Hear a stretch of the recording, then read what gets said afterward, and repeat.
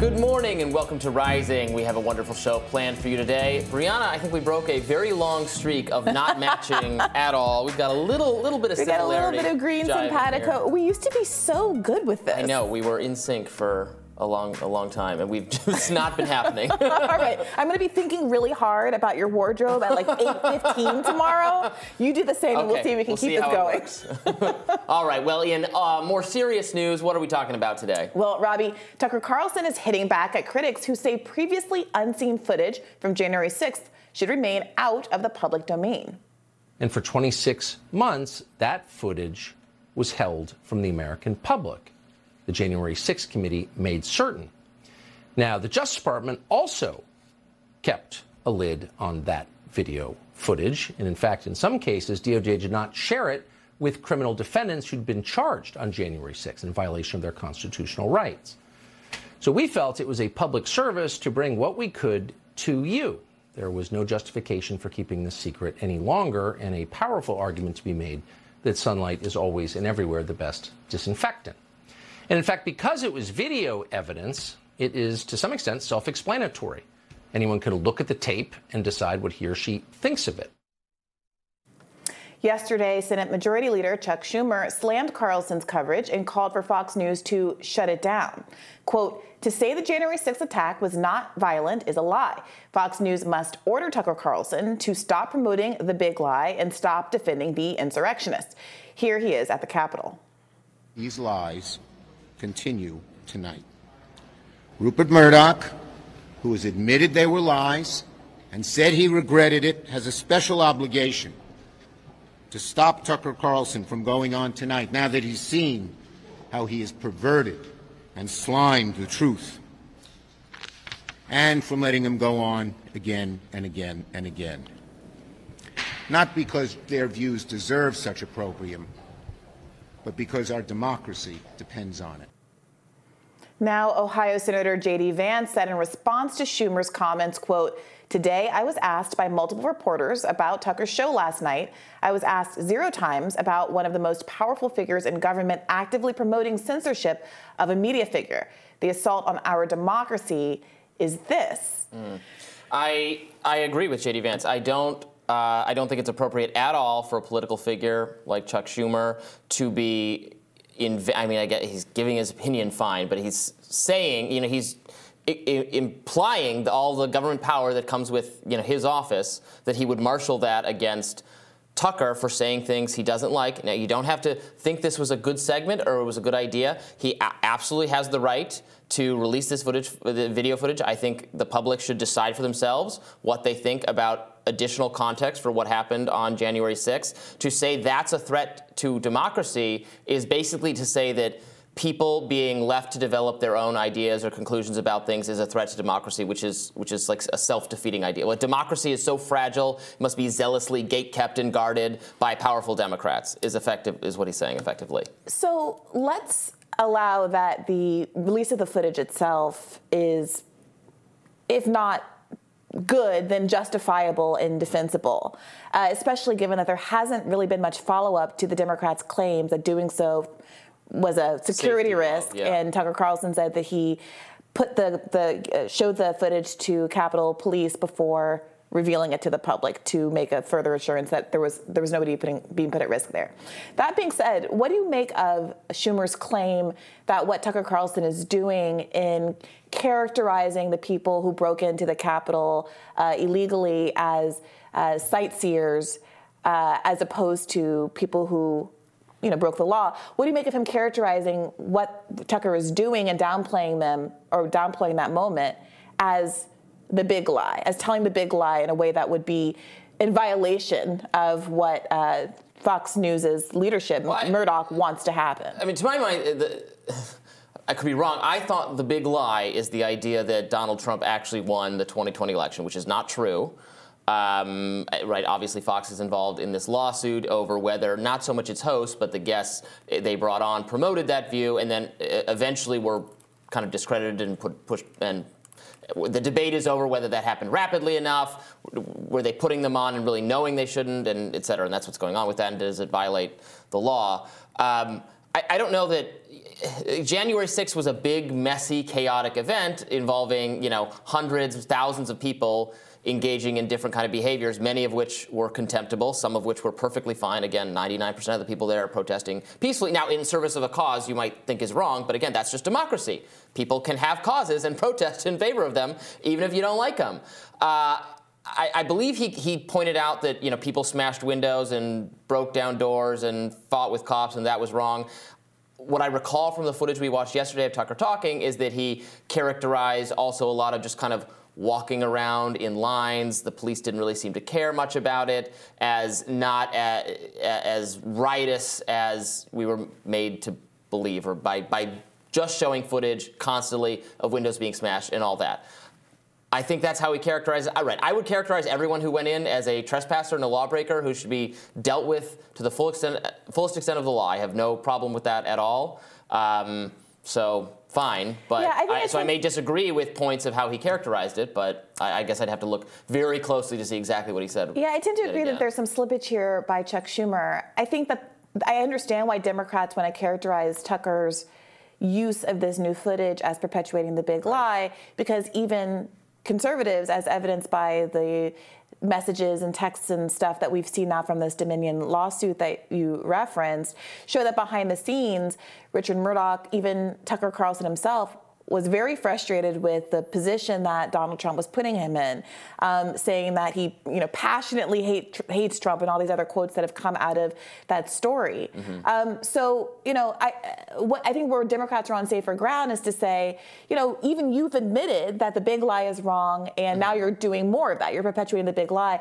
But I don't know if they've crossed their I's and dotted their T's on this argument that simply showing this footage is tantamount to lying about who won the election in 2020. Right, and maybe just let Tucker do it. Don't make such a big deal about it, right? Isn't the argument, I think you've made this argument, and yeah, it's true, clearly there's a lot of voters who have no appetite for this stuff whatsoever, even Republicans who are sick of it and are sick of Republican officials and leaders who keep talking about it. Yes. So just kind of let them, step on the rake and hit it in the face. It's not a threat to democracy. It's not, he did not go on, Tucker, by showing this footage, did not say that Donald Trump won the election. He did not. He added clarity. It's from the other side. We got a lot of it from one side. Now we're getting it from the other side on what went on that very messy, very terrible day. I make no excuse. I will make no excuses for people who broke down windows and set things on fire and fought with the police in any context, including this one. I think that the Democrats have really played this one wrong. They should have drawn from their Twitter files Matt Taibbi playbook and just written this one off as a nothing burger and tried to ignore it until it went away. Because honestly, it does feel like, from this perspective, Chuck Schumer giving these statements, people kind of anticipatorily criticizing what Tucker Carlson was going to do with the coverage without having actually seen it first. It felt like that umbrage gave a lot of life to the story and to footage which ultimately isn't that interesting or especially revealing. Yeah, he's just showing. He's showing more footage. He's right. He's showing actual video footage. He's not describing for you what he saw, and just you have to trust what he's summarizing what he saw. You can see the footage. Yeah. And I think it would be totally fine. It would be a totally different deal if Democrats were arguing that, well, we should have access to the footage, we can release it all, but they did have access. They just didn't do anything with it. And the idea that it undermined the safety of existing escape routes in the Capitol, that seems like a disinformation, to be clear. Yeah, if they're going to make that argument, which they made quite a bit, I think they really have to prove it. Yeah. We've seen what Tucker showed now. At this time, we have to prove it. And if you have a conflicting testimony from Capitol Police officers who actually do think that there's a problem with this footage being out there, let's hear about it. But it feels at this point like the boy who cried wolf. It did, no matter how you describe it, it did justify itself in that it showed that that government witness, Ray Epps, it contradicts what he said to Congress. I'm not saying that should change necessarily your impression of what happens. But that is the danger of the Tucker, not testimony, but approach here. I understand that there's a conspiracy behind every wall. Proof that a government witness lied in their testimony is in the public interest. Yes, and that's de facto. It's sloppy for Democrats to have put themselves in that position. Yeah. But also, it is incumbent on you to prove the materiality of that if you are making these insinuations that 1/6 wasn't what the Democrats represented it was. And for me, from my perspective, it doesn't seem like the shaman walking through the halls at some points not being immediately arrested. Well, nobody was arrested because we know that the cops were overwhelmed. That's not, there's no argument there. And so I agree with Democrats who are making this case that Tucker Carlson is making the footage stand for something that isn't true, even at the same time as he can poke some holes in the Democrats' J6 hearing testimony, and rightly so, that's fine. My criticism of Dems is being sloppy, but I have a criticism of Tucker Carlson that it seems like he's misrepresenting reality on the basis that, you know, painting some picture that the cops should have outnumbered 10-1 or 100-1 or 1,000-1 or whatever it was, should have been, handcuffing people and corralling them into rooms as though they had the capacity to do so. And I think that kind of misrepresentation is why Democrats were frustrated that this was going to come out. I think there's a way to have insulated themselves against that, release the footage themselves, tell their own narrative, tell their own story, make the case. But I don't think implying that Tucker Carlson is doing election denial is necessarily the best approach here. But I don't know. I'm not sure what the police should have done. I don't reflexively just assume that what they did was correct. Well, you probably don't either. Me either. But I mean, I don't think this is rocket science. Play it out. You have talked about how many thousands of people were at the Capitol. Yeah. How many police were at the Capitol? What is your estimate of how much they were outnumbered? Well, they were definitely outnumbered by the crowd. I don't know if they may have. I don't know. I mean, they weren't outnumbered at the time that the QAnon shaman was surrounded by like 9 of them at once. No, that's not the footage I saw. I didn't see the QAnon shaman surrounded by 9 police officers. Yeah, there's a part where he's just like, I don't know. It's odd. It's odd. No, I also don't think people are acting as though the QAnon shaman should have been a special target. There were people who were more threatening. There were the people who were breaking down the buildings, breaking down the walls. There were people who were armed with various tools, flags as poles as bayonets and things like that. That's the threat. If you're telling me that the QAnon shaman looked to be armed or was threatening people or beating up people and the cops ignored him for some reason, I think that is an indictment of the cops. And again, I have no issue indicting the cops' behavior here at this event, at this protest, at this insurrection, whatever you want to call it. The question is whether or not the fact that the cops didn't arrest the QAnon shaman on site is somehow evidence that the QAnon shaman wasn't breaking the law, or that it was evidence that, you know, he was invited and it was supposed to be there under the law. And he's, you know, not been convicted. That's obviously not the case. All right, well, we got to leave it there. I'm looking forward to your radar. That's coming up next. Stay with us.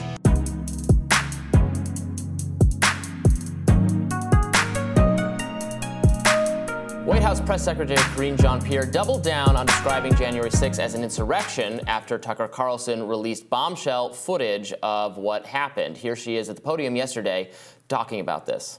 Anybody who watched that video with their own eyes in a real way and saw what happened on that day would disagree with what was just stated. The president has been very clear. January 6th was the worst attack on our democracy since the Civil War, and we should be focused on making sure that never happens again. And so we are certainly, we agree. I know Minority Leader and Senator Schumer have already said this, and would hope that keeping the Capitol and Congress safe and secure remains congressional leaders' #1 goal, and that should be our focus. Naturally, our friends at Late Night Television couldn't help get involved. Here's Stephen Colbert. Thanks in large part to the former president. There's a whole industry of people who make a good living trying to make you think you're insane. Well, I make a very good living reminding you that you're not. Now, you would think that once the people gaslighting you on a daily basis have been revealed to be liars, say in multiple text messages and a $1.6 billion court filing by Dominion Voting Systems, they would pump the brakes. But apparently, some people are just addicted to being dicks. Case in point, Fox News host and toddler sucking on a dog turd, Tucker Carlson, cherry-picked innocuous clips to try to rewrite what we all saw happening with our own eyes on January 6th. They were peaceful, they were orderly and meek. These were not insurrectionists, they were sightseers. Sightseers. Sightseers, really? Grab a rock, honey. We're going to the Louvre. I want to peacefully smear my crap on the Mona Lisa. See if she keeps smiling after that. All right, so just to go to the Karine Jean-Pierre clip first. Again, I don't know why Democrats are playing it this way. Because here's the thing. Most people agree that what happened at the Capitol at 1/6 was deeply inappropriate, wrong, and embarrassing for the Republican Party, or at least for Trumpism. Trump. Yeah. However, it is also true that the real story of trying to steal the election was not what happened on the lawn of the Capitol on 1/6, but what happened in the weeks before when Donald Trump was making calls to people like the Georgia Secretary of State, asking him to rig the count so that he would win in a critical, close state like that. That is the story. And since the beginning, Democrats have decided to downplay or emphasize that story less than the story of what happened literally at the Capitol that day, which was very attenuated from any actual outcome where an election result was changed, right? What Donald Trump was doing beforehand could have led to a different outcome if the officials in the various states that he tried to influence did not have as much integrity. And mind you, these are Republican officials that stood up to Donald Trump and said, no, I'm not going to rig this election result for you. And court after court, sometimes with Republican justices on these courts. Correct. So the Democrats standing at the podium, Karine Jean-Pierre standing at the podium and saying 1/6 was the closest that we've had to having our democracy overturned since the Civil War or whatever it was. You know, it raises this desire to object even from someone like me, whereas I wouldn't have objected to the broader story about the election denialism and the effort that the Trump really sincerely did make. About the times Trump made, US not these people. were murdered. I mean, sure. I mean, you quibble with the analogy, but it certainly was an attempt to undermine democracy. Mm-hmm. It just happened more so because of Donald Trump and not because of the QAnon shaman or anybody else. Right. And Donald Trump should have been held responsible for it. He was correctly, in my view, impeached. They should have voted to remove him. Many Republicans did, not enough, but a lot of them did. It's the most bipartisan vote to end the sitting head ever taken in this country. That was the mechanism for holding him accountable. And you know what? If he runs again, he was not held accountable by that. If he runs again, it'll be up to voters to decide. That's democracy. And they keep saying it's a threat to democracy, but then acting like these very institutional gatekeeping, guard-keeping things need to be done to prevent the people from weighing in or deciding. Like, if you believe in democracy, you have to trust the people to not endorse this kind of thing. And, you know, we've actually had really good indication that the people will not endorse this kind of thing. Because candidates, even among Republicans who have leaned into this, lost decisively where others would not have. Now, here's the thing, so we can trust in democracy. Here's the problem, and here's where I think Democrats and some of these critics that we just watched clips of are on stronger footing. As a consequence of this Dominion lawsuit, we now know that even people at Fox News, Richard Murdoch, Tucker Carlson, Rupert Murdoch agreed with us. So we know now that Rupert Murdoch said in these documents that have come out and the testimony that came out of that lawsuit that he believed that TV network host at his own network, Fox, went too far. That's a quote. We know that Tucker Carlson said of Trump, I hate him passionately because of the box that he was being put in of having to make some excuses for, dare I say, cover for Trump's behavior as Trump was engaging in all of this election denialism. And at the same time that behind the scenes, there was this acknowledgement by people at Fox that Donald Trump was kind of off the rails.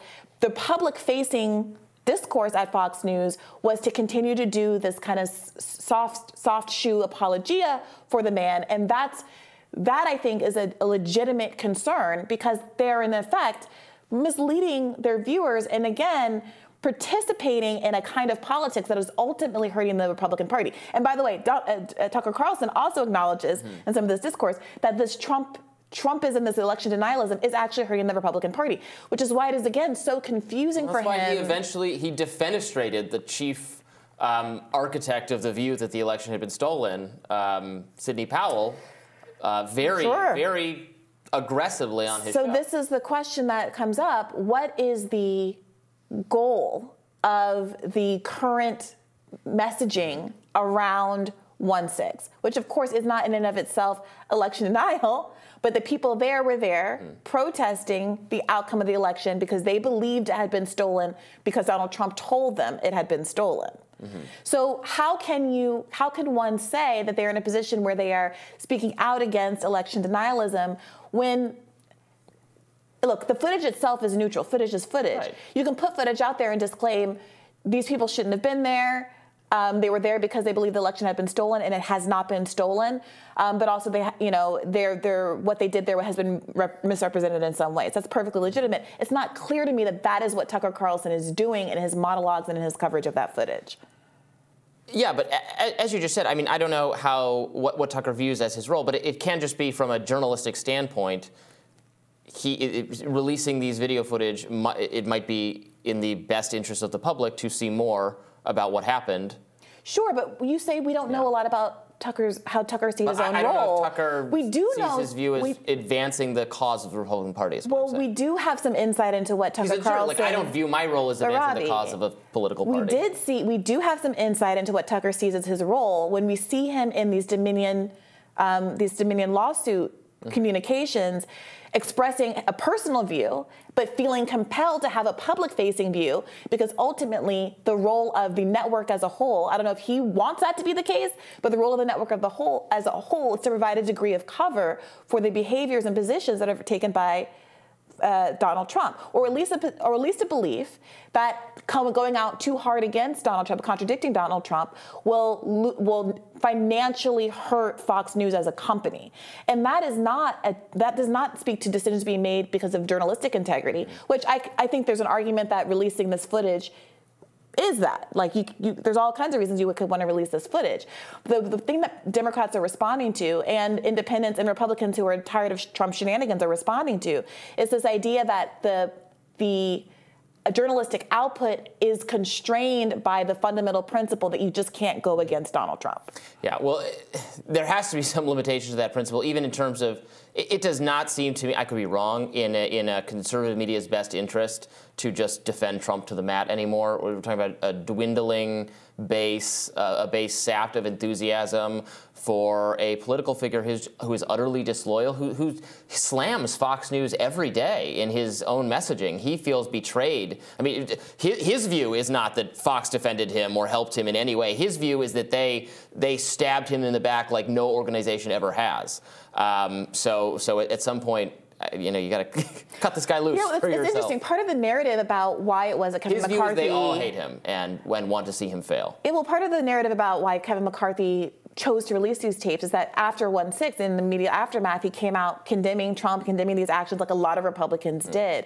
And Kevin McCarthy has been out of the good graces of that part of the party as a consequence since then. And part of what we experienced with all of the force the vote stuff in January was that this more Trump-aligned faction was making a public criticism of Kevin McCarthy and the decisions that he's made, anti-Trump positions that he's made in the past, establishment positions that he's taken in the past.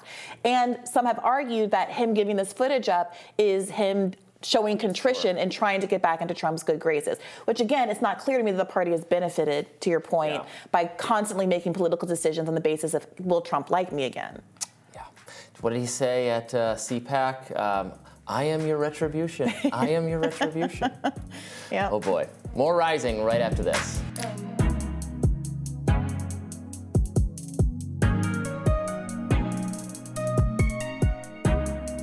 Brianna, what's on your radar?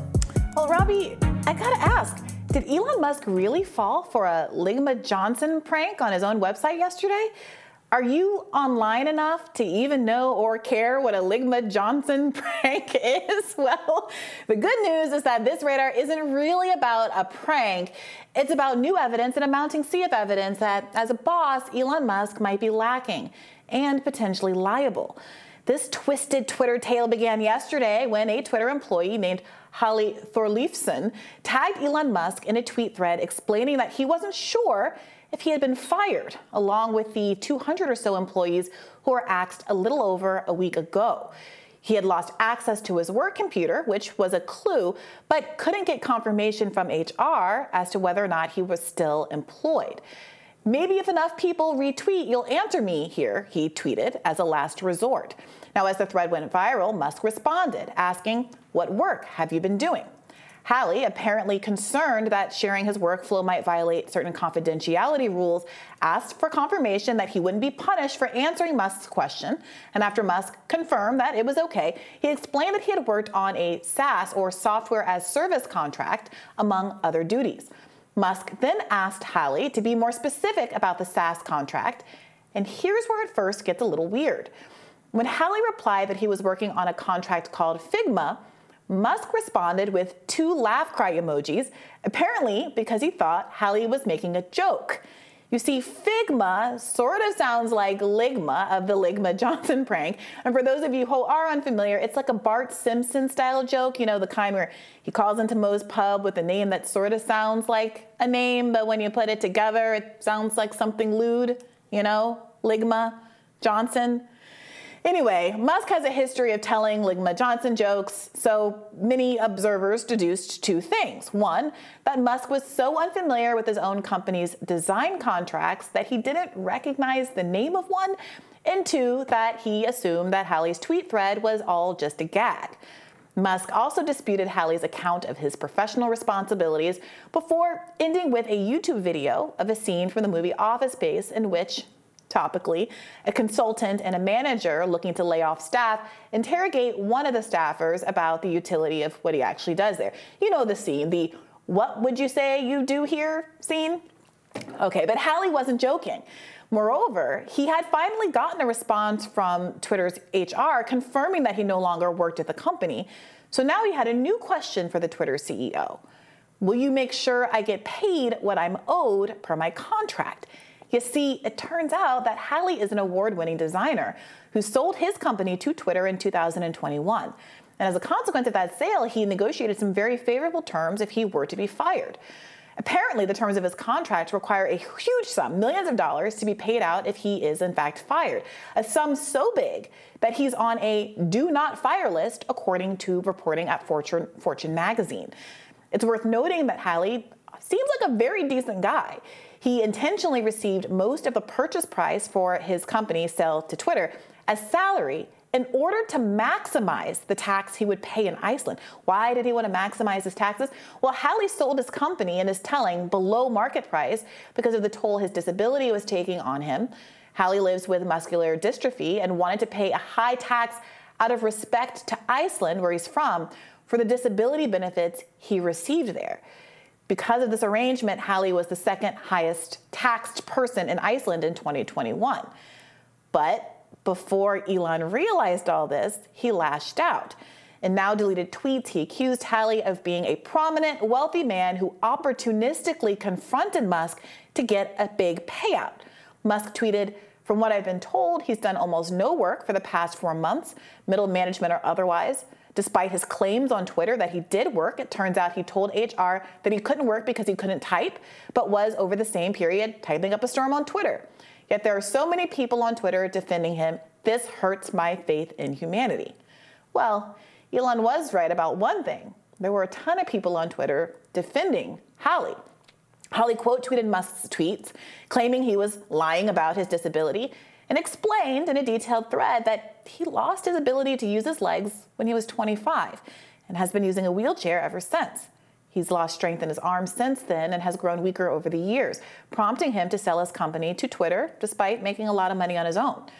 Since working at Twitter, his condition has continued to decline, and he's no longer to use his fingers for extended periods of time without his hands starting to cramp. And while he can write for an hour or two, he's no longer able to work hands-on as a designer. He also clarified that typing on the phone, which requires one finger at a time, is easier for him. Now, this thread of his had over 280,000 likes. As of last night, Halley accomplished a very rare thing on the Bird app Indeed, ratioing Elon Musk on his own website. Now, at this point, many folks began pointing out that Musk's tweets were an HR nightmare. He disclosed an employee's disability, he claimed the employee was faking it, and said it was part of why the employee was fired. The disability was part of why the employee was fired, setting up a case for discrimination on top of the huge firing fee that, of course, we now know is part of Halley's contract. Moreover, at least one Twitter user pointed out that although Elon complained about Halley taking to Twitter to resolve his employment questions, Elon himself has argued that social media should be used in exactly this way, in lieu of unions. He's liked a tweet which argued that these days, with social media, you can be your own voice. You don't need to pay someone who makes $250,000 a year to be your voice. If Musk wanted Twitter justice to take the place of unions, well, he certainly got his wish yesterday. Now, this would not be the first time Musk has gotten into trouble for labor violations. In 2019, a judge ruled that a 2018 anti-union tweet from Musk's personal account constituted unfair labor practices under the National Labor Relations Act.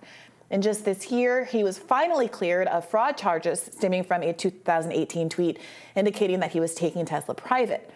Perhaps tired of litigation or of losing huge chunks of his fortune to this Twitter investment, Musk quickly changed his tune.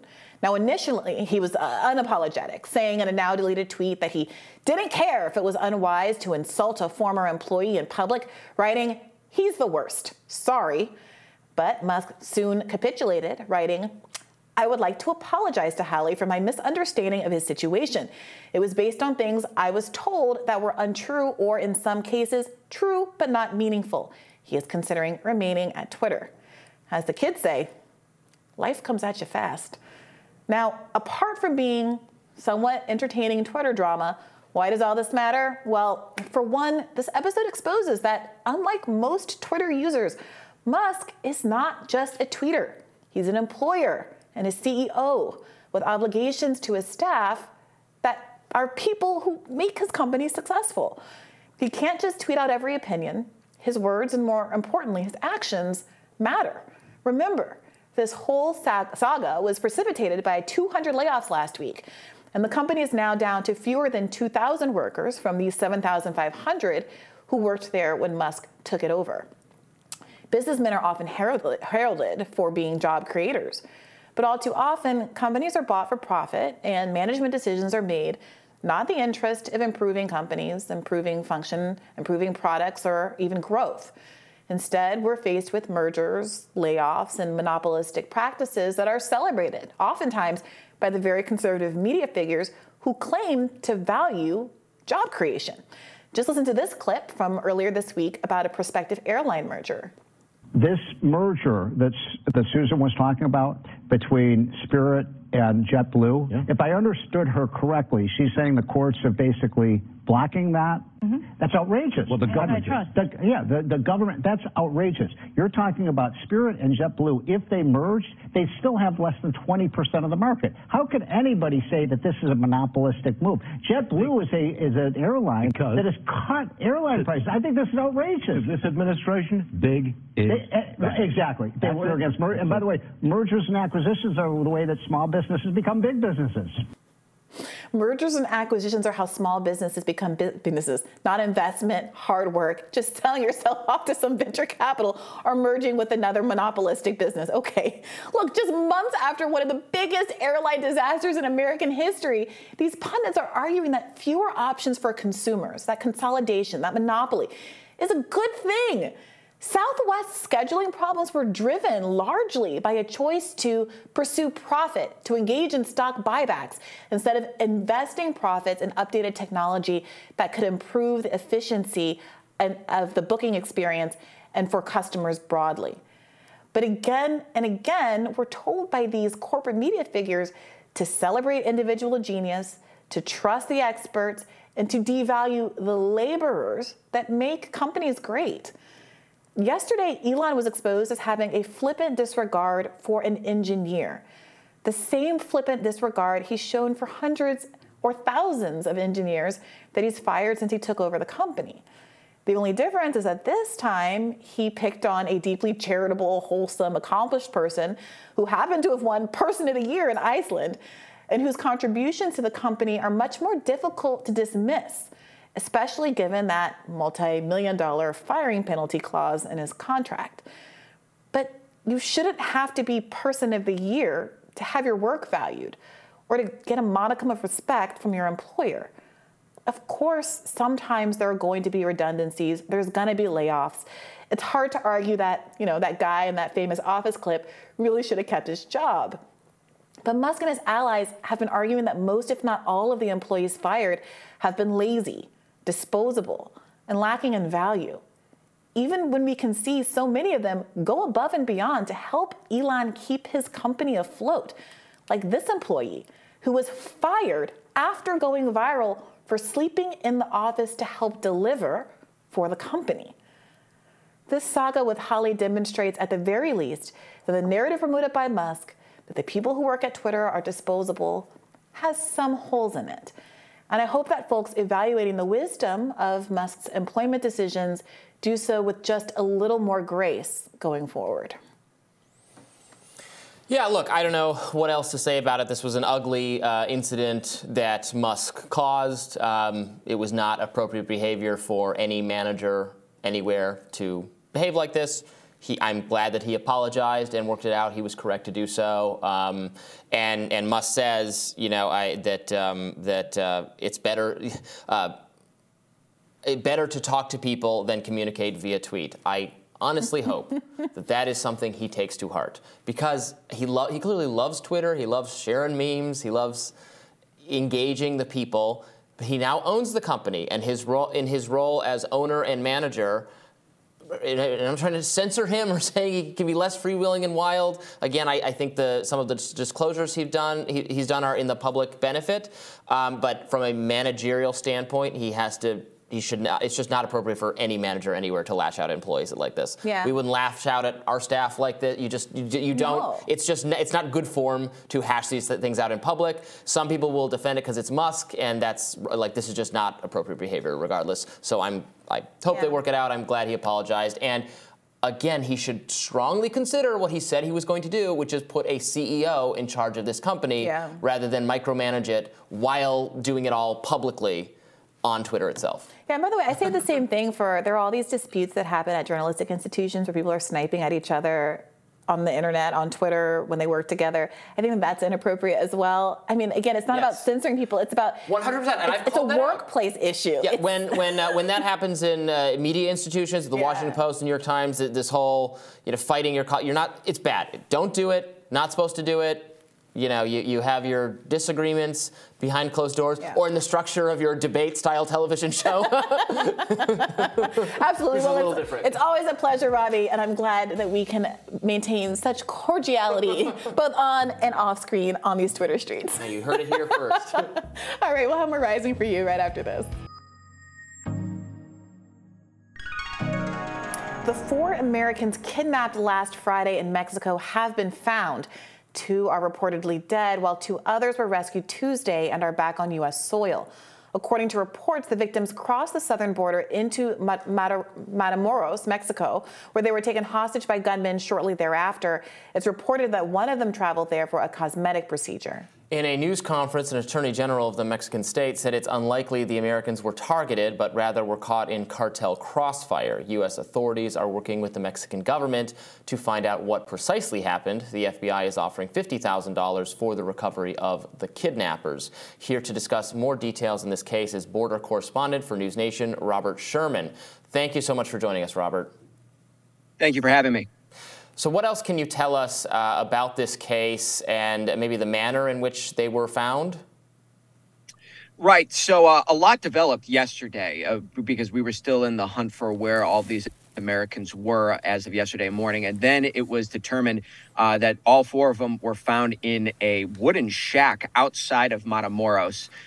And ultimately 2 survived and now are back on U.S. soil. You have one who actually had to have some pretty significant medical treatment, while the other one was mostly unharmed. But 2 of the other Americans were killed. And that is the general thinking that we've seen here is that these Americans were not necessarily targeted. Could be a case of mistaken identity, could have been a case of just wrong place, wrong time. But the understanding is that one of the 4 Americans, Latavia McGee, came to have a cosmetic procedure done in Matamoros. That's something that we've had a question about. That's very common down here along the border. You can get pretty heavily discounted medical procedures in Mexico. That's why some people choose to have their dentist in Mexico or their annual checkups in Mexico, because it is significantly cheaper. So that all lines up, but there are still a lot of question marks as to exactly why these Americans got caught in the middle of this fray. Yeah, I was reading some really fascinating stats about how many Americans do choose to get medical procedures in Mexico, including a lot of dental procedures, which is unsurprising given that dental insurance, your mouth isn't considered to be part of your general health insurance package in this country for some reason. But can you give us any more details about the cause of death of the 2 people who died? Did it have anything to do with recovery from the medical procedures? Were they shot, stabbed? What actually happened there? A lot of those details still haven't come out yet, but we do know that all 4 of them were fired upon when they crossed into Mexico on Friday. Their white minivan was shot at, they were ambushed, and then they were dragged out. So there's still a huge gap in the timeline here because they made that crossing on Friday and they were found Tuesday. So those are questions that we're probably going to get answered in the next couple of days. Again, the 2 who were killed, their bodies still have not come back stateside. They're still over in Mexico. Surely when they come back stateside, we'll get a little bit more clarity on that. And how were they found? Who discovered them in this shed? Yeah, so Mexican authorities discovered them just outside of Matamoros in a rural community. It was a wooden shed.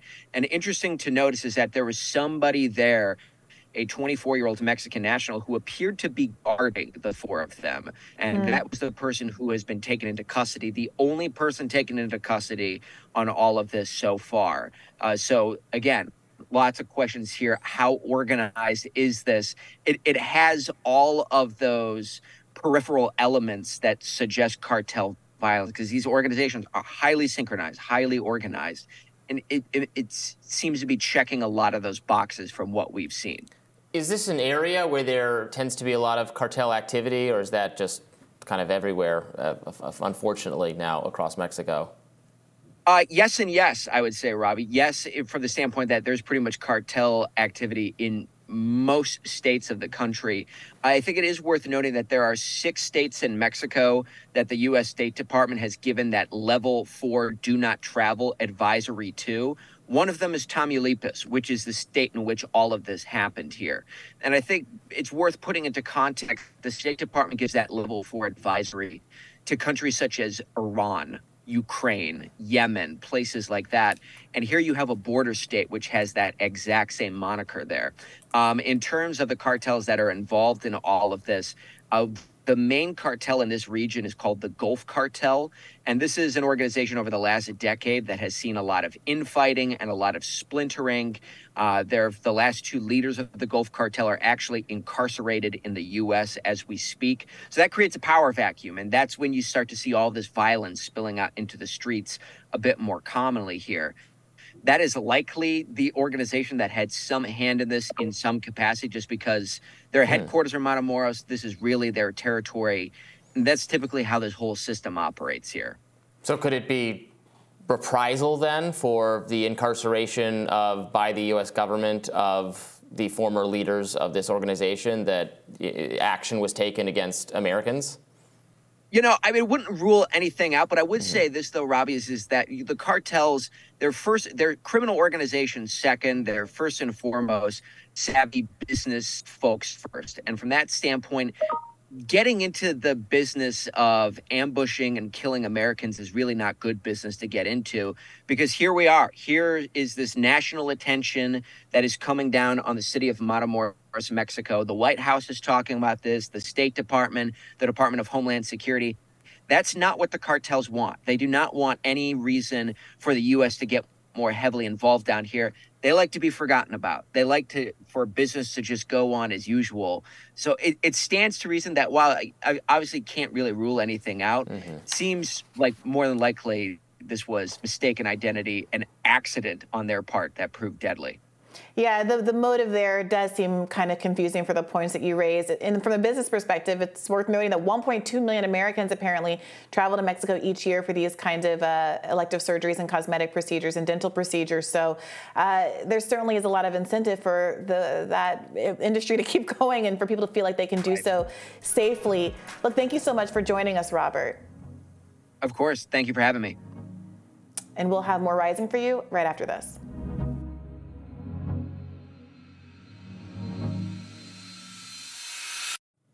Former CDC Director Dr. Robert Redfield and other witnesses testified on the origins of COVID-19 before the House Select Subcommittee on the Coronavirus Pandemic today, where Dr. Redfield maintains his belief that the pandemic most likely was the result of a lab leak, and he called for a moratorium on gain-of-function research. Let's watch some of that. Based on my initial analysis of the data, I came to believe, and I still believe today, that it indicates that COVID-19 more likely was the result of an accidental lab leak than a result of a natural spillover event. It's my opinion that we should call for a moratorium on gain-of-function research until we have a broader debate. And on the benefits or risks of gain-of-function research, Redfield said this. So one other path of questioning for you, Dr. Redfield. Proponents of this research claim it may result in vaccines or maybe even stop a pandemic. Dr. Redfield, has gain-of-function created any life-saving vaccines or therapeutics to your knowledge? Not to my knowledge. Has gain-of-function stopped a pandemic, in your opinion? No, on the contrary, I think it probably caused the greatest pandemic our world has seen. Do you find any tangible benefits to gain-of-function research at this time? I personally don't, but I do want to stress, I think the men and women that support it are people of good faith because they truly believe it's going to lead to a potential benefit. I disagree with that assessment. Now, it's worth noting that this hearing is ongoing, and Dr. Redfield also testified about being excluded from calls investigating the origin of COVID. And when asked, why do you think you were excluded from those calls, he replied, because it was told to me that they wanted a single narrative and that I obviously had a different point of view. Just to emphasize, in early to mid-January, I did have multiple calls with Fauci, Farrar, and Tedros about how important I thought it was that science get engaged in aggressively pursuing both hypotheses. I also expressed as a clinical virologist that I felt it was not scientifically plausible that this virus went from a bat to humans and became one of the most infectious viruses that we have for humans. That is really alarming stuff. You know, this guy he was head of the CDC. He's a government scientific expert, which goes to show that this idea that we just have to trust the science and trust the experts that was pushed on us by mainstream people, talking heads, is very fraught because there is disagreement. There was tremendous internal disagreement. There was initially disagreement on whether this was more likely to have come from a lab, and then kind of everybody fell in line. There was a little bit of soft pressure. Dr. Fauci asked for that paper arguing for an animal spillover event, and then he really, at press conferences and subsequently, tamped down on speculation that it would have been the thing that impugns our government funding priorities. And you know, again, how many times have I said this in the last 2 weeks, but you were derided as a racist conspiracy theorist for thinking otherwise. It's odd because I could see it. We eventually got there, right? And the fact of not really endorsing lab leak theory into the 11th hour hasn't quieted people's concerns that it could be lab leak theory. And now we're getting these kind of endorsements from government agencies that it might be the case, and the door is swung freely open. So the advantage of that, if you are kind of self-interested and wanting to avoid liability and cover up responsibility here, is that, okay, you push it off 3 years, evidence is gone, and now we can talk about it safely without there being any real possibility of getting into the details. But excluding that very nefarious kind of arch villain perspective on what might have happened here, it seems like such a wasted opportunity because we could have run this to the ground years ago. It is likely that we will never actually have a definitive answer, but by precluding discussion about what causes could exist, it really drew out this conversation and invested it with more significance, I think, to regular people who, aren't going to be liable, aren't going to be affected by whether or not gain of function research persists because they're not scientists, they're not really in this arena. Now suddenly ordinary people are very, very invested in this because it feels like, and frankly is, a kind of media conspiracy, government conspiracy to suppress information. And I'm blown away that they did it because so many are admitting, well, I didn't want to give this theory any daylight because of Trump. Because they thought they had like galaxy brained this into being like, I'm endorsing Trump or I'm promoting Trumpism if I say this. Representative Jamie Raskin was actually trying to disentangle these two things at this hearing. I don't know if we can play any of that. Whatever the origins of COVID-19, whether it is bats or bureaucrats, no finding will ever exonerate or rehabilitate Donald Trump for his lethal recklessness in mismanaging the crisis in America, which cost us more than 1 million lives.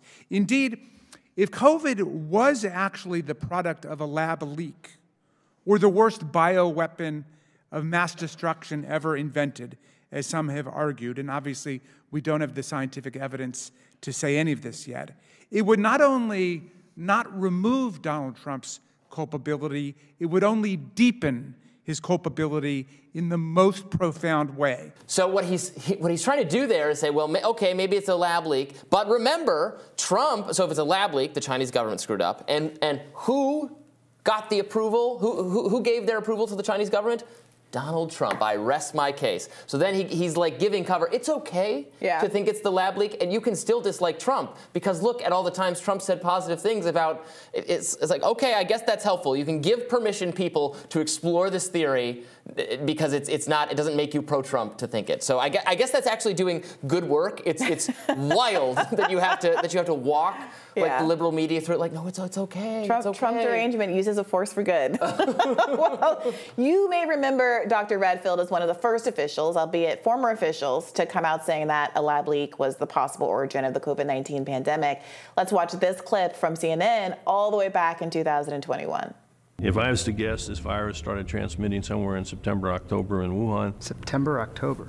That's my own view. It's an only opinion. I'm allowed to have opinions. Now, I am of the point of view that I still think the most likely etiology of this pathogen in Wuhan was from a laboratory, escaped.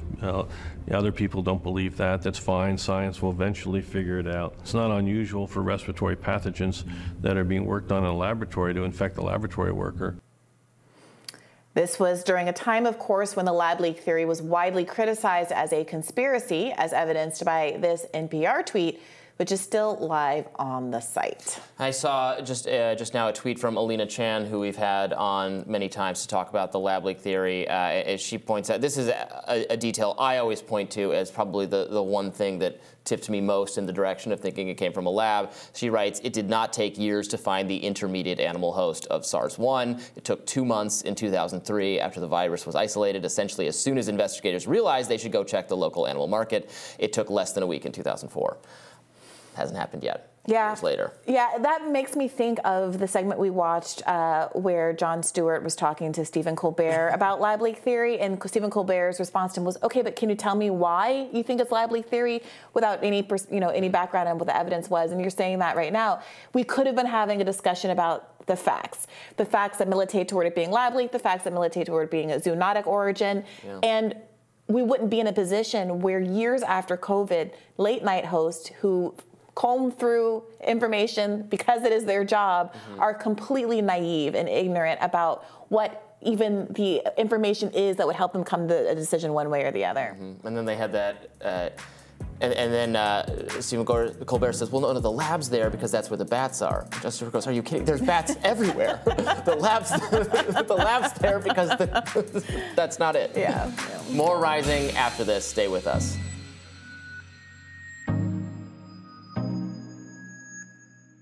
Nonprofit government watchdog group OpenTheBooks.com alleges that Pfizer pays third-party royalties to the NIH and that the NIH is refusing to fully comply with Freedom of Information Act requests. Here's the organization's Adam Andrzejewski speaking with reporter Cheryl Atkinson on the subject. So our data shows at OpenTheBooks.com that every single year NIH doles out $32 billion in federal grant making to to 56,000 entities. And that basically buys you the entire American healthcare space. Now, royalty payments to researchers is not new, and it's perfectly legal thanks to the Bayh-Dole Act of 1980, but concerns of transparency around the practice remain. You may remember this exchange between Senator Rand Paul and Dr. Anthony Fauci concerning royalties. Let's take a look. We've been asking you, and you refuse to answer, whether anybody on the vaccine committees gets royalties from the pharmaceutical companies. I asked you last time, and what was your response? We don't have to tell you. Right. We've demanded them through Freedom of Information Act, and what have you said? We're not going to tell you. But I tell you this, when we get in charge, we're going to change the rules, and you will have to divulge where you get your royalties from what companies, and if anybody on the committee has a conflict of interest, we're going to learn about it. I promise you that. Mr. Chair, can I respond to that, please? May. Okay, there are two aspects for what you said. You keep saying you approve, you do this, you do that. The committees that give the approval are FDA through their advisory committee. The committees that recommend are CDC through their advisory committee. And you keep saying, I'm the one that's approving a vaccine based on certain data. So I don't really understand, with all due respect, Senator. You're the one that said you would not reveal what companies gave you royalties or what company gave the other scientists royalties. Gotta move That's on. what you told the committee. Senator Paul, Sir, you gotta move on. Could I please answer that? Briefly, you yes. keep asking committees. They're not my committees.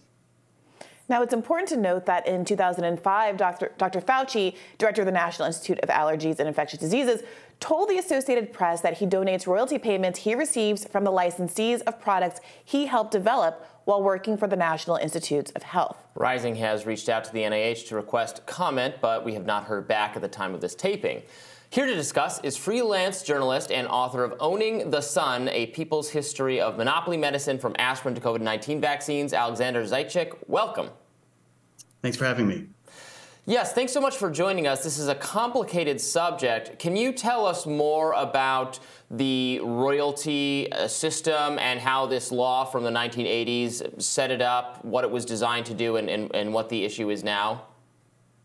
Right. As I understand it, it's still pretty much capped at about $150,000. So the numbers that we're talking about in the context of pharmaceutical profits, the monopoly system that drives the drug industry is relatively small peanuts. And companies paying the government royalties is sort of more or less how it's always worked pre and post Bayh-Dole. The government has an invention, they're supposed to license it out.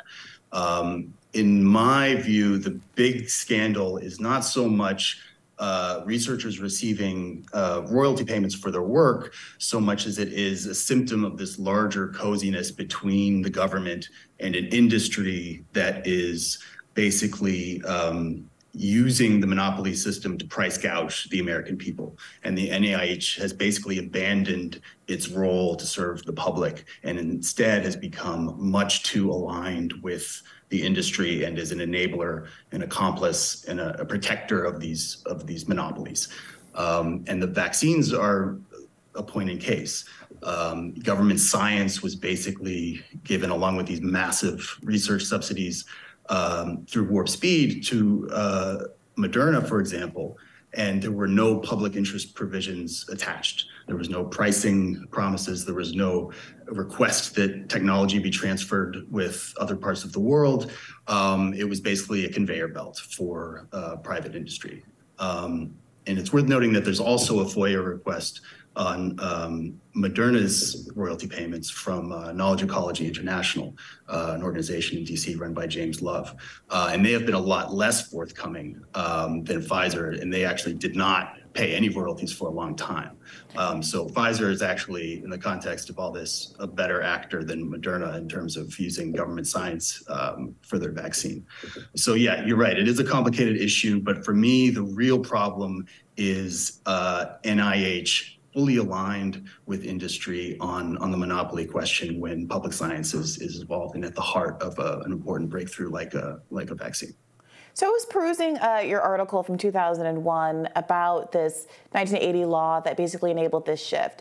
And as I understand it, it used to be a presumption, the base level standard was that if there was an innovation, a vaccine, some other scientific development that was developed as a consequence and funded by the government, then the expectation was that the public should be able to benefit from it without having to pay. It was developed with public dollars. It should be at the public benefit and not have the kind of monopoly power that is normally granted through copyright, driving up prices and excluding public actors from being able to access it. And then at some point, because of lobbying in the late 1970s, that shifted so that the government had to the presumption shifted, so the government had to prove that it should have that privilege as opposed to the default being that way. Can you unpack that for us a little bit and help us understand why that shift occurred? Yeah, for most of the post-war era, there was a default position within health, education, and welfare, as it used to be known, that if a government invention was a result mostly of government research, there may have been private partnership involved at various stages, but if it was largely funded by the government, then the patent should stay within the people's hands. It should be public property, and it should be broadly diffused and licensed very broadly, because that is the whole purpose of these billions of dollars of NIH research grants, is to benefit the American people and the world. That used to be, it's still carved in the building. And in the 1970s, the pharmaceutical industry convinced Congress and ultimately Jimmy Carter that this policy was harming, slowing innovation, and that if corporations and drug companies were able to claim the patents, then there would be much more progress, and there'd be much more development, and we'd see more life-saving medicines that currently are being stymied by government control. This was based on a lot of very bad arguments that are beyond the scope of this interview. But what it did was create this system where government science could be claimed hot off the press by companies and monopolized. And these monopolies that result from this conveyor belt, unfortunately, are not even the traditional monopolies of 17 years, but they're being evergreened, and they're turning into these sort of permanent monopolies. So the sort of double payment of the American people is ongoing. The first payment, of course, is their tax dollars funding the $32 billion that was referenced in the interview at the open, and then the monopoly prices, which continue. And the NIH has a responsibility to enforce the public interest measures within Bayh-Dole, because it's a bad law, but it does have a rider that says, in the interests of the American people, generic production can be mandated. And every single time that groups, patient groups, nonprofits have come to the NIH and said, enforce that provision, because this monopoly is hurting consumers and people who are sick, and you invented this thing and you have the power to lower the price, they have rejected that. The NIH has rejected a petition that's been on its desk, and Joe Biden's desk, by the way, since day one, to allow generic production of Xtandi, which was invented by the U.S. Army. The United States Army invented a breakthrough prostate cancer drug that is 6 times what it costs in other parts of the world. So all they have to do is say, yes, we're going to enforce our own laws. And they're not, because they're completely in bed with the companies who are profiting, right. And with companies that have basically gained an exclusive right to produce these drugs that the government has given them with government, that's because this is even harming, of course it's harming the groups you're talking about, the patients, but it's also harming competitors, right? Other companies are not allowed to develop these things because of the government granting a monopoly in perpetuity on a specific product that government research funded. Yes, it's a completely anti-competitive policy that the NIH is allowing to flourish, and that was not the vision. When these research institutions were founded after World War II, the idea was to foster competition within the drug industry, because that would reduce prices allow access and ultimately drive diffusion, which is the whole point of the patent system, is to diffuse technology, not allow it to be enclosed and privatized and blocked off from competition. So it's a bad policy in every possible way, and the NIH has completely abandoned its responsibility to enforce even the wiggle room that the bad laws we have allow. And the royalty payments are a symptom of that, but it's hardly the scandal here. Yeah, I mean, just to put a bow on that royalty payments bit, I mean, there are people who, I know that you characterize it as a relatively small amount of money in the grand scheme of things, but there are people who say that there's a conflict of interest fundamentally if someone like Dr. Fauci is both influencing public policy and making recommendations about vaccine use and also getting any degree of money, I don't want to use the word kickback, but getting any degree of money as a consequence of those policy decisions. What do you say to that? Yeah, I think that's a fair argument. And in a perfect system or a better system, government scientists would do their jobs for a salary because they are interested in furthering science and developing medicine. And companies would be happy to use that science to make a product, and the government could pay them for it if they needed to partner with industry. But yeah, there's really no reason for everyone to be rooting for these monopoly prices so that they can benefit. And everybody is benefiting right now who's a part of this system.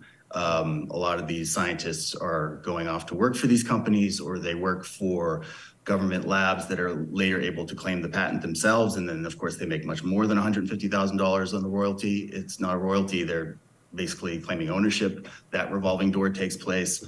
I mean, the whole system up and down has been completely corrupted by the amount of money and power that the industry has been allowed to amass because of the corruption of the patent system in general. Alexander, very interesting. Thank you so much for joining us. Thanks for having me. And we'll have more Rising right after this.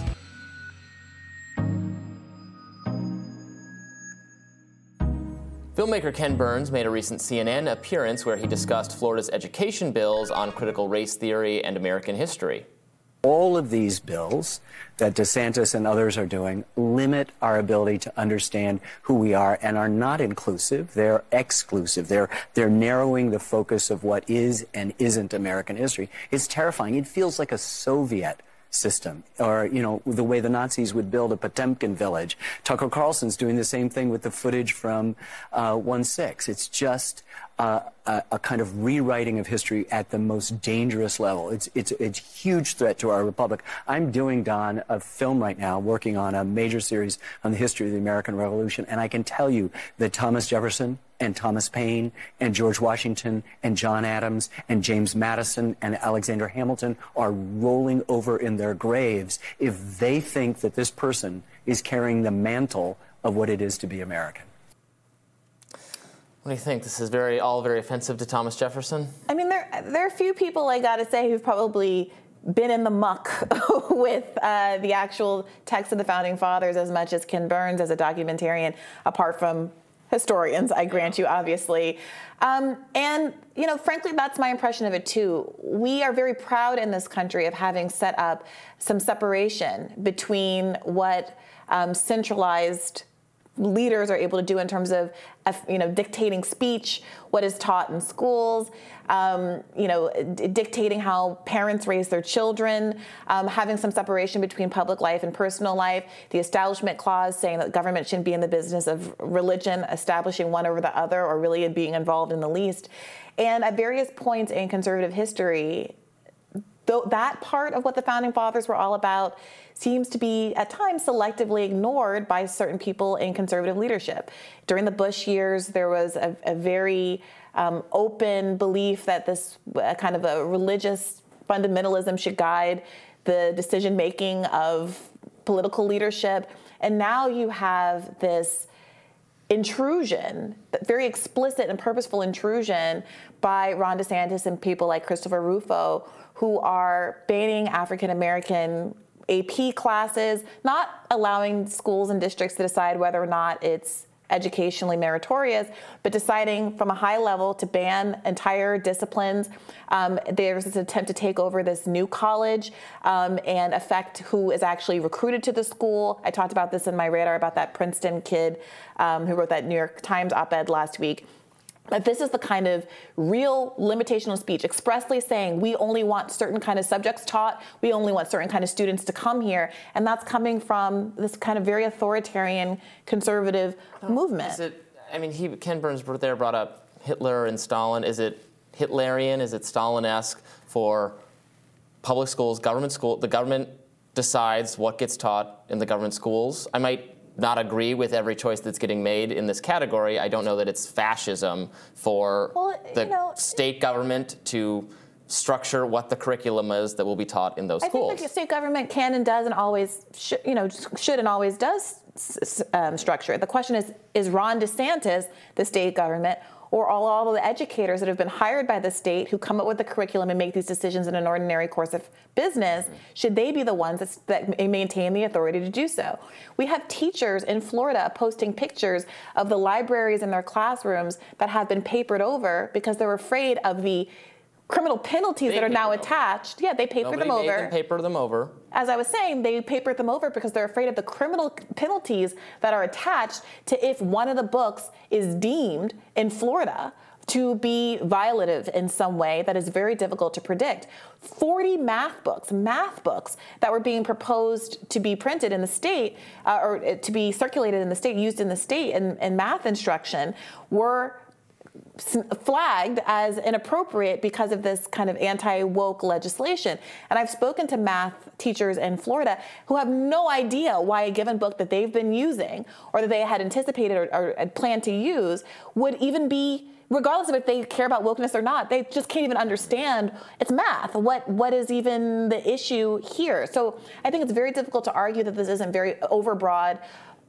Goodwin's Law or what have you, people overuse the Hitler comparison and that's fine, but you don't have to compare it to Hitler to think it's a problematic authoritarian overreach.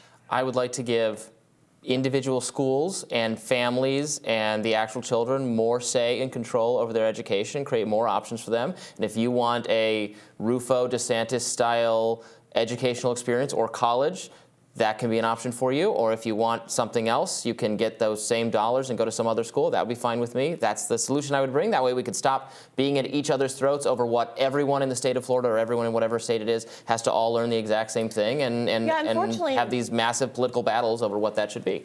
Unfortunately, DeSantis has been doing something a little different, which is to get rid of the deans of state institutions, replace them with ideologically aligned deans, not hire them on the basis of merit or because of the recommendations from other faculty or staff in any kind of collaborative or informed process, but a purely ideological one. And then paying them a much higher salary than the dean previously paid in a way that very much looks like pay for play, and which raises, I think, very serious questions about whether or not the actions that are being undertaken are truly to benefit the students of Florida, or whether it's a governor of a state enacting his own personal ideological agenda on everybody else who lives there. And I don't hesitate for a second to claim that, of course, if it were a left-leaning person who said we're going to cancel economics classes, or let's say we're going to cancel your regular economics class and only teach Marxism, that people wouldn't be up in arms and talking about revolution as a consequence of this. And I think that educators should be the ones that are making these decisions. I don't think, frankly, that parents and students should make these decisions. All due respect, their students should not be making the decisions about what their own education is. Oh, I don't agree with that at all. There are people who are very adept. Teaching is not child's play. It's literally, it's extremely important. We have decades and years of research about how to teach in a way that is effective, to bring kids up to standard, to compete in a global sphere. And the idea, I think it really devalues the jobs. I think it really devalues and undermines the job that teachers do with extremely limited resources to actually make sure our children are well educated. And if people are invested in teachers doing a better job, maybe they have tons of resources, and math and reading scores have not budged in decades. The average teachers earn like $40,000 and $50,000 a year. They're severely under-resourced, and so many of them use their own scanty supplies to buy supplies for their classrooms because they don't have those opportunities. That's not the same thing as funding teachers, Robbie. Okay, teachers. That's not the same thing. Teachers don't have outrageous wages. They do get very good benefits, and they have good hours, and they have summers off and all those things. But most teachers have to take summer jobs because they can't afford to have the summers off because they're so. Yes, they do. Both my parents were teachers, but we don't have to get into that. NBC News presidential historian Michael Beschloss dubbed Florida Governor Ron DeSantis a local Mussolini in a recent conversation surrounding him and Donald Trump. Let's listen. Look what Rick DeSantis has done in Florida. He was known as sort of a nondescript political leader, member of Congress. Suddenly, he really has tried to turn himself into sort of a local Mussolini in Florida with the book banning and the brutal tactics. And even this week, this suggestion that bloggers have to register with the state for the honor of writing about the governor and other political leaders. We have to call this what this is. This is fascism and authoritarianism that goes even beyond what Trump has talked about. So DeSantis actually spoke out against that blogger bill that was mentioned in the clip. It was an outrageous bill that a Republican state senator put forward that would require independent bloggers to register with the state of Florida. DeSantis said explicitly that he does not support it. Every person in the legislature can file bills, right? I see these people filing bills, and then there's articles with my face on the article saying that, oh, they're going to have to, bloggers are going to have to register for the state, and it's like attributing it to me. And I'm like, okay, that's not anything that I've ever supported. I don't support. I've been very clear about what we're doing, and so people have a right to file legislation. They have a right to do different types of amendments and all that other stuff. But the Florida, a whole 120 of them in the House and however many in the 40 in the Senate, you know, they have independent agency to be able to do things. Like, I don't control every single bill that has been filed or amendments. So I was actually on News Nation, our parent company's similar under the same venue cable station over the weekend, talking about this bill. It is a very bad bill that would, it's bad on so many fronts. So it requires independent bloggers to register with the state, but if you work for a newspaper, you don't have to register with the state. So it's bad because obviously you can't, it just violates the First Amendment to require people to register with the state to express their speech. Then it's additionally bad because it draws some like false difference between like official journalists and non-official journalists, which also doesn't exist. There's no category of speech under the First Amendment. Well, you're a journalist. If you're engaging in journalism, like we all get the same speech protections. Yeah. So it's a very, very bad bill, and I was glad to see that DeSantis says he does not support it. It's regrettable that another, conservative leader in the state advanced the bill. It is good that Ron DeSantis shot this one down, but there's a culture of censorship that's emerging that you can't ignore. I mean, and this is not a subtext. This is not subtle. Ron DeSantis has explicitly said that the goal is to transform this Florida school, New College, into a model that's like Hillside College, a Christian school in Michigan. Hillsdale that has been active in conservative politics. So this is from the New York Times, just to get a sense of the scale and scope of what's happened here. This is a college that has a culture of its own and is probably in the minority of being a relatively progressive college, small college with only a few hundred students in the state. Over 25 tumultuous days last month, the Republican governor removed 6 of the college's 13 trustees, replacing them with allies holding strongly conservative views. The new board then forced out the college's president, a career educator, named Mr. DeSantis' former education commissioner, a career politician, as her replacement. And then the board signed off on paying DeSantis' pick a salary of $699,000 a year, more than double what his predecessor made. Now, this is, on some level, it's just not a conversation about speech or politics. It's a question about authoritarian fiefdoms and whether or not this kind of control should be leveraged by a governor of the state on a random college that was picked to be a test kitchen for explicitly promoting his personal ideological whims. He's the elected governor of the state. So are you saying you have no problem with the college previously, a publicly funded college, being very left and explicitly left because what? Because some semi-less democratic picked board of regents or education officials are the one who structured it that way? Because the people who founded the college and worked at the college and who elect a board and vote. It gets public resources. And I'm sorry, let me ask you this question. Yeah. You think it's appropriate for the governor of a state to fire the board of trustees of a college and appoint its own director from his own personal ranks and then pay them twice as much as the predecessor had been paid? I would have it be, if it's going to be a very ideological institution, I would rather have it be a private institution that can attract students and so if it's a public institution, your position is that the governor of a state can exert their will on a private institution, including by putting people who are their own friends and allies into leadership positions and doubling their salary. It's illegal that's what he's done? No, we're talking about morals. Okay. Is that something that you think is appropriate for a governor to do? No. Then we're in agreement. And so the question is, why is it that this culture has emerged in Florida where DeSantis is kind of wantonly doing these kinds of things? And is there going to be any political pushback? Because he's elected governor, there's 55% for what he does in the state. Well, we'll see. I think if people like yourself and other people who are leaning conservative were critical of what has been done here, and I think in a way that is pretty transparent, then maybe he wouldn't enjoy so much goodwill in the state. They're playing the music on us. They're making us end the segment like we're giving our Oscars acceptance speeches. More Rising right after this.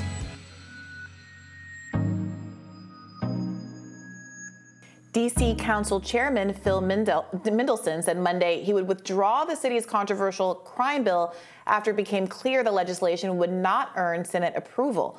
D.C. legislators and Hill Democrats were blindsided last week when President Biden said he would not sign the bill, which earned headlines for lowering the maximum sentence for carjacking to a mere 24 years. Despite critics that say the new code is soft on crime, if passed, it would actually increase sentences for attempted murder, attempted sexual assault, and misdemeanor sexual abuse. Biden ally Pete Aguilar told the Hill, quote, "It's disappointing for me and anybody who believes in home rule. Honestly, I'm a former mayor of a city of 70,000, and I wouldn't want the federal government coming in and telling me what city ordinances to pass. So I think it's disappointing in that context." Joining us now to weigh in is Rafael Mengual, Nick O'Neill Fellow at the Manhattan Institute and author of Criminal Injustice. Thank you so much for joining us. Thanks so much for having me back. Yeah, so look, I am someone who is concerned about rising crime in American cities, some American cities, including D.C., so I was prepared to, I think, agree with the reason this was not going to happen. But it sounds to me, so correct me if I'm wrong or give us your perspective on this, the carjacking concern, it looks like the penalties are still going to, while being reduced, are still extraordinarily steep and actually beyond, outside the bounds of what anyone would reasonably be charged with anyway. So, how would you respond to, I guess, the criticism then that this actually isn't undermining public safety? Do you think it is undermining public safety? Yeah, I mean, I certainly think it's undermining public safety, but it's not just because of the carjacking provision. I mean, and one question to ask is if in fact it's true that the current sentencing practices for carjacking are already under the newly proposed maximum range, then that also raises the question of why bother to do this at all. I mean, certainly it's not necessary if, in fact, current practices are ready to sentence well below that range. But it's not just carjacking, but also robbery, burglary, and other offenses where we saw the lower maximum penalty, the maximum penalties get lowered. And on top of that, we also saw the elimination of mandatory minimums, which is, an important aspect of sentencing insofar as one of the problems that mandatory minimum sentences respond to is the unwillingness or unreliability of judges to sentence appropriately. And so this offers some protection in that realm. Getting rid of mandatory minimums, virtually all of them, at the same time as lowering the maximum penalties while also imposing a bunch of different new burdens on the criminal justice system, for example, expanding the right to a jury trial to all misdemeanor cases, I think would have been collectively an effort that certainly undermined public safety. And that's why I think we saw such robust opposition to the bill. But from a purely principled standpoint, I guess, why shouldn't minors be entitled to hearings under a fair system of due process? I don't think anyone is opposed to a fair system of due process, and I don't think that the current code denies that. This has been one of the claims that I think, supporters of these kinds of reforms have made, but I don't think they've really borne their burden of proof with respect to bearing it out. So you raised the question of why these revisions are happening, and advocates who are in support of the revisions point out that they haven't basically been revised since they were first established, however many dozens of decades ago, 100 years ago, or what have you. And you question, Robbie's presumption or statement that the 24-year penalty for carjacking might actually be out of step with other states. I just did a quick Google in the state of Texas. I intentionally chose more conservative states. The state of Texas, it's a second-degree felony punishable by 2 to 20 years in prison and a fine of up to $10,000. In Florida, it's a little higher at 30 years. D.C. at 24 years doesn't seem to be widely out of step with that. Moreover, people have argued that it's important to reduce criminal penalties. For example, it was illegal to drink in the back of a party bus. Advocates said, obviously, the whole point of party buses is for people in the back to be drinking. Why make that against the law, especially if it's not being enforced for obvious reasons? That seems like a reasonable change. Another change was that sex abuse, a pretty serious crime, was only treated as a misdemeanor. And criminal justice, public defenders and the like have pointed out that they have some clients who have done very much worse things but have a lower penalty than other clients precisely because the standards were too low. All that being said, what is the objection here fundamentally from you to revising a code so that it seems to be more in line with contemporary understanding of people who need to be punished, like sexual abusers, and limiting punishment for people who don't need to be punished, like folks who pay for the service of being passengers in a party bus?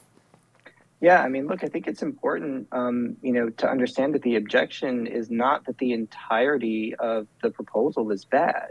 Right. And again, there's a lot of focus on the carjacking element. I suppose that's because carjacking has been on the rise in Washington, D.C., but that's not the only crime for which maximum penalties were lowered.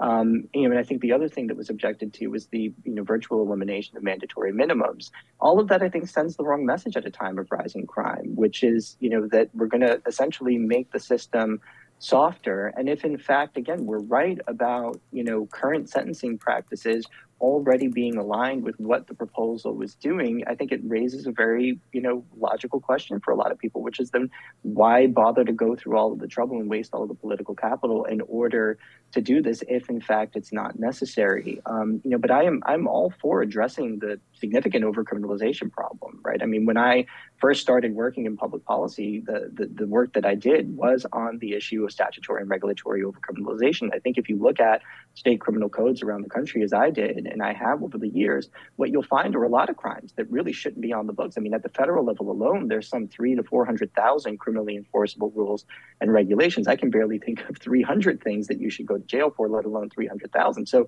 there are perfectly good reasons to align our criminal codes with what our contemporary understanding of criminal conduct actually is.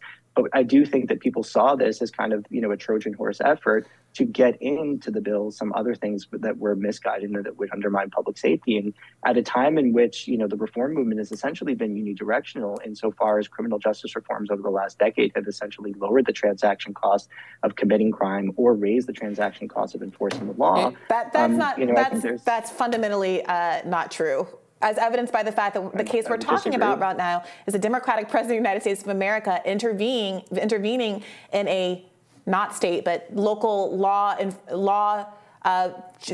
change that was democratically decided upon by council members to go in a tough on crime direction, to undermine it. And that is the Democratic leader that was elected in the middle of the George Floyd Justice and Policing Act, riots, and who has not, in fact, passed the George Floyd Justice and Policing Act. But I'm sorry, I don't mean to interrupt. He's not proposing new policy, right? He's blocking a new he's policy. Vetoing reforms, democratically supported reforms. Right, but the reforms that have gone through have been unidirectional, which is what I'm saying, right? If you look at all of the indicators that criminal justice reformers say they care about, they've been moving in the direction that they want to move in for well over a decade. The prison population over the last decade is down some 24 to 25%. Same with the jail population. Arrests are down about the same. We see a decrease in the number of police officers working in urban jurisdictions.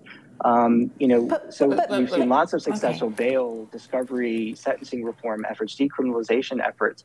So I do think it's completely fair and apt to characterize the criminal justice reform movement as of late as unidirectional in favor of people who might find themselves ensnared in the system. Yeah. So when I started to educate myself about this bill and what was happening with it, I was very prepared to actually agree, with some reservations about the federal government overriding local authorities, which I don't like. I was prepared to agree with the criticism, but then when it looked like it does not seem to me that, for instance, again, the carjackings, what the sentences are on paper doesn't seem to be the issue. Maybe we need more enforcement of them and not enough people are being arrested. I don't know, but it doesn't seem like the changes to the sentencing guidelines are themselves a problem. So then why, given that we've already done this, they did the work of revising this very outdated code. So, you might say, well, not all of it is perfect, but like the work is done now. And so is it really a good idea for Biden to kind of come in dramatically and then undo all that work if we're agreeing that really like putting the on paper sentencing for this and other crimes in line with other conservative states is not actually the problem, then it seems wild to like support Biden doing this. Yeah, I mean, I think that argument, might be able to be made with respect to the carjacking offenses, but, not with respect to robbery, not with respect to burglary, not with respect to the other offenses for which we've seen either a lowering of the statutory maximum sentences or an elimination of the mandatory minimums. At a time in which, as Robert Conti just said on the news just the other day, the typical person charged with a homicide in Washington, D.C. has 11 prior arrests. We see the same thing in cities across the country. In Chicago, that number is 12 prior arrests, where 1 in 5 have more than 20 prior arrests. I think what this opposition reflects is a concern about the system's either inability or unwillingness to draw a line as to repeated criminal offending. And if you're going to successfully draw a line with respect to repeated criminal offending, you're going to need the tools to do that. Eliminating mandatory minimums and lowering statutory maximums for crimes beyond just carjacking, it does not signal a movement in that direction. And so, I think this is, again, a perfectly defensible response to a reform effort during a period in rising crime. You talk a lot about mandatory minimums. Doesn't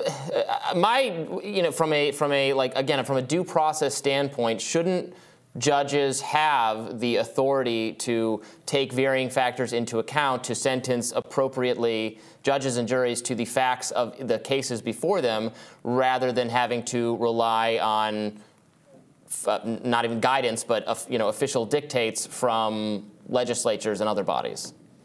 I mean, it's not at all incongruous with the concept of due process for the legislature to draw boundaries with respect to a judge's discretion. I mean, we see that with statutory maximums, right? It literally undermines a judge's discretion. It literally definitionally puts constraints on a judge's discretion. Well, so does the statutory maximum. You're telling the judge that you don't have the discretion to sentence beyond 24 years for carjacking. That's a limit on judicial discretion. From a due it's process just a limit perspective, that certain people like. From a due process perspective, many people feel like there's a much more risk in saying you have to punish someone at least this amount. And they are happy that we live in a country that establishes certain maximums for people being thrown in jail, given that the liberty interests are clearly cutting in one direction and not the other. And that some people have an investment primarily in supporting rules, rights, and obligations that support freedom, as opposed to ones that can be weaponized in order to fuel a mass incarceration crisis, as you pointed out, the prison population going up year after year. Despite, I should point out that robberies, you were pointing to the robbery statistic in particular. I don't know if you know what the old versus the new robbery guidelines are for D.C., but it's worth noting that robberies are down 16% compared with the same time last year in the district.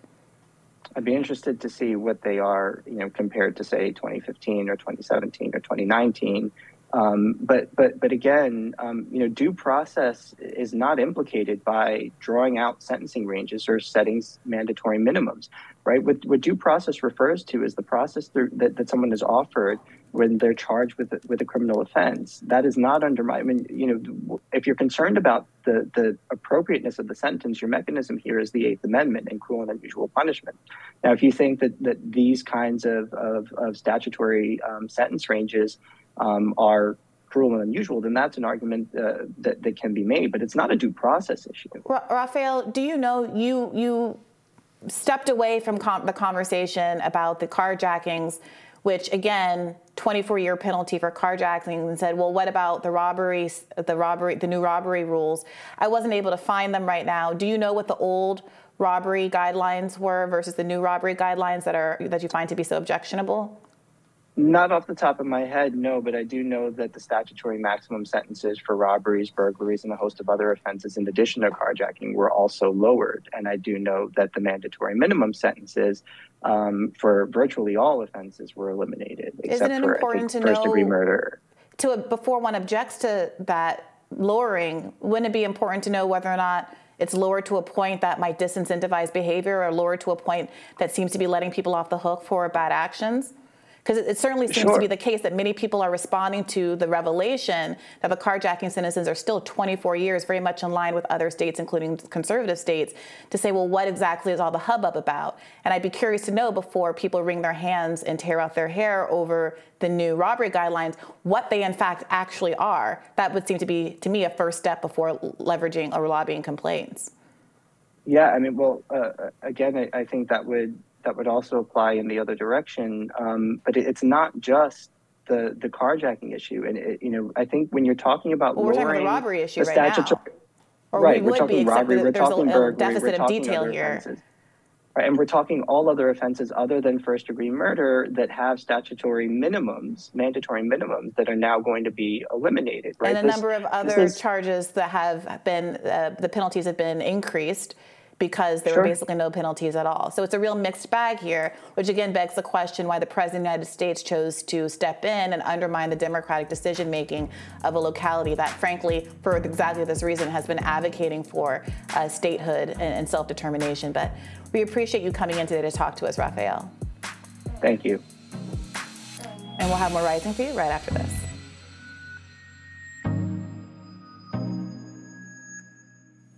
We were grateful to have 2024 presidential candidate Marianne Williamson on Rising this past Monday. Now, since then, many mainstream media outlets are overlooking her when they're not flat out insulting her. Here's what MSNBC had to say.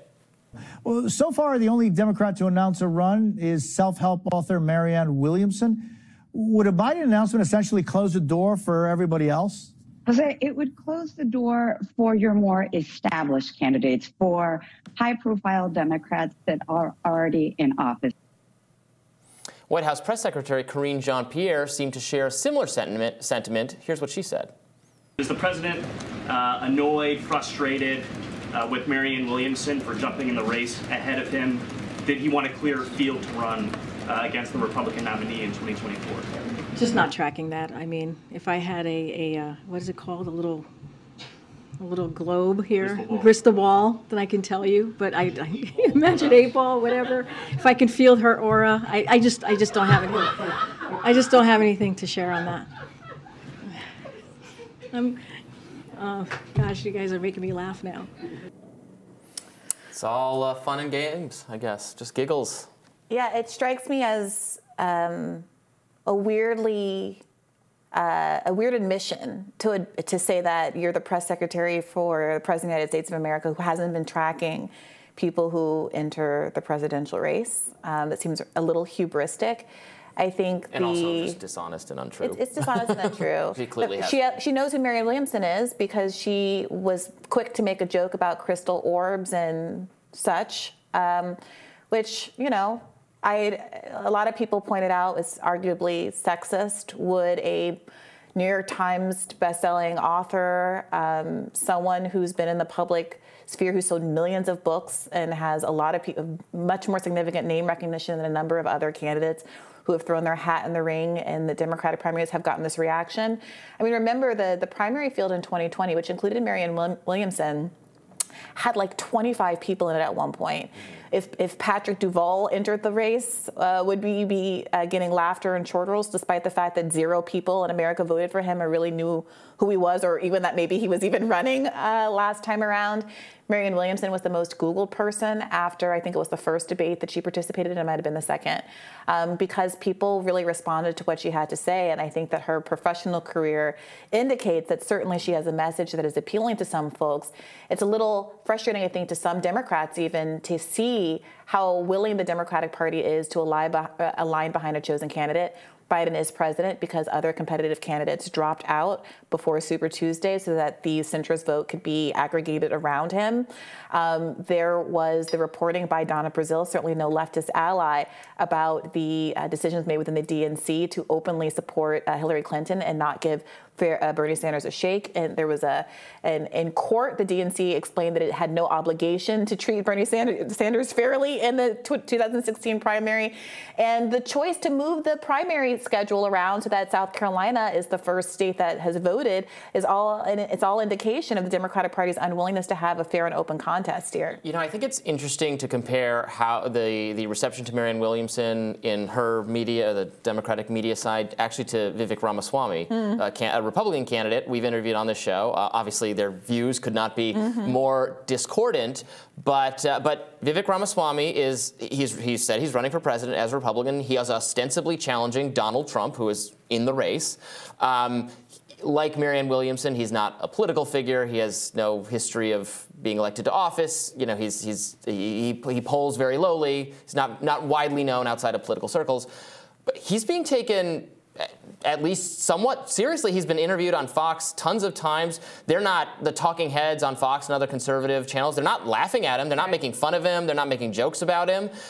They're taking what he has to say seriously. Yep. That's it's very illustrative that that's what happens on the right. Not happening. Nobody's inviting Marianne on MSNBC and CNN to challenge, to say that she's actually the person to deliver on Biden's message of doing things for working families and et cetera. And look, by the way, what happened when liberal media figures were talking about even Nikki Haley. There does seem to be a pattern emerging here. Don Lemon describing her as past her prime. There seems to be this really gut reaction to, I think, some female candidates in particular, because it disrupts the narrative that people would ordinarily want to tell about why someone doesn't deserve to get to be president. But when you have a white male president and you have these women and people of color like Nikki Haley that are in the race, I think it really disrupts the Democratic knee-jerk, I'm just going to root for the person who is the most diverse and not have a conversation about policy. Moreover, I saw another clip that was actually a mainstream media, a liberal news media clip that was responding to Karine Jean-Pierre's clip, like we just did, and the host said, "Well, she obviously doesn't take Marianne Williamson's campaign very seriously, and we don't have to either." Set up the conversation exactly like that, and I don't know if that's going to have the effect of coalescing voters behind Biden that they think it will. Yeah, I mean, it's fair to acknowledge that this is an extremely long shot candidacy. Sure. Joe Biden is overwhelmingly likely to be chosen again as the Democratic nominee for president. But I don't know if the frankly insulting way a couple of these figures have discussed Marianne is really helpful for any cause. Yeah, and it was worth also noting that Marianne Williamson, from a policy perspective, which is not something that any of the mainstream hosts want to seem to talk about. At this point, is the only person in the race who is supportive of Medicare for All, a deeply popular policy that really catapulted Bernie Sanders to notoriety in 2016. She supports a wealth tax. She has been an open critic of the treatment of Julian Assange. She has, I think some substantive criticisms that have been levied against her by the left about her foreign policy. But in the context of a Democratic primary vote, which is the context that a lot of people are going to be in, regardless of whether or not they ultimately choose to vote third party or do something different in a general election, it's clear that this is the only person who's standing for a lot of the left principles that were very, very popular to both Elizabeth Warren and Bernie Sanders candidates back in 2020. And to be so dismissive of that and to act like those kind of policy prescriptions aren't attached to Marianne and that you can attack the person without seeming to undermine important issues that the public, that your constituents are invested in, it comes off as very disrespectful. Well, Marianne Williamson responded to the comments made by Karine Jean-Pierre, tweeting a video in response. Let's take a look. I was so sad to see the commentary of the president's press secretary, Karine Jean-Pierre, about me, about crystal balls, which I've never spoken or written about, and auras, which I've never spoken or written about, and just speaking so derisively and in such mocking terms about someone who is running for president of the United States. And as a woman, and this is the Democratic Party, I have a constitutional right to run, and my candidacy is about substantive issues and policies. I have made it clear in interview after interview that the president is a nice man and that I have no interest in taking personal pot shots. But apparently the White House, or at least as expressed by Karine, doesn't share my commitment to the high ground. The hypocrisy here is something that all of us can see, because the president has said on his first day in office that anyone in his administration who spoke disrespectfully about anyone would be fired on the spot. It's a good point. She's got receipts on that. He did say that. And she does speak respectfully of him. We interviewed her on Monday, I believe it was this Monday. It was me and Batya. And she said, look, I'm grateful to Joe Biden. I think he did a heroic thing by defeating Donald Trump and becoming president.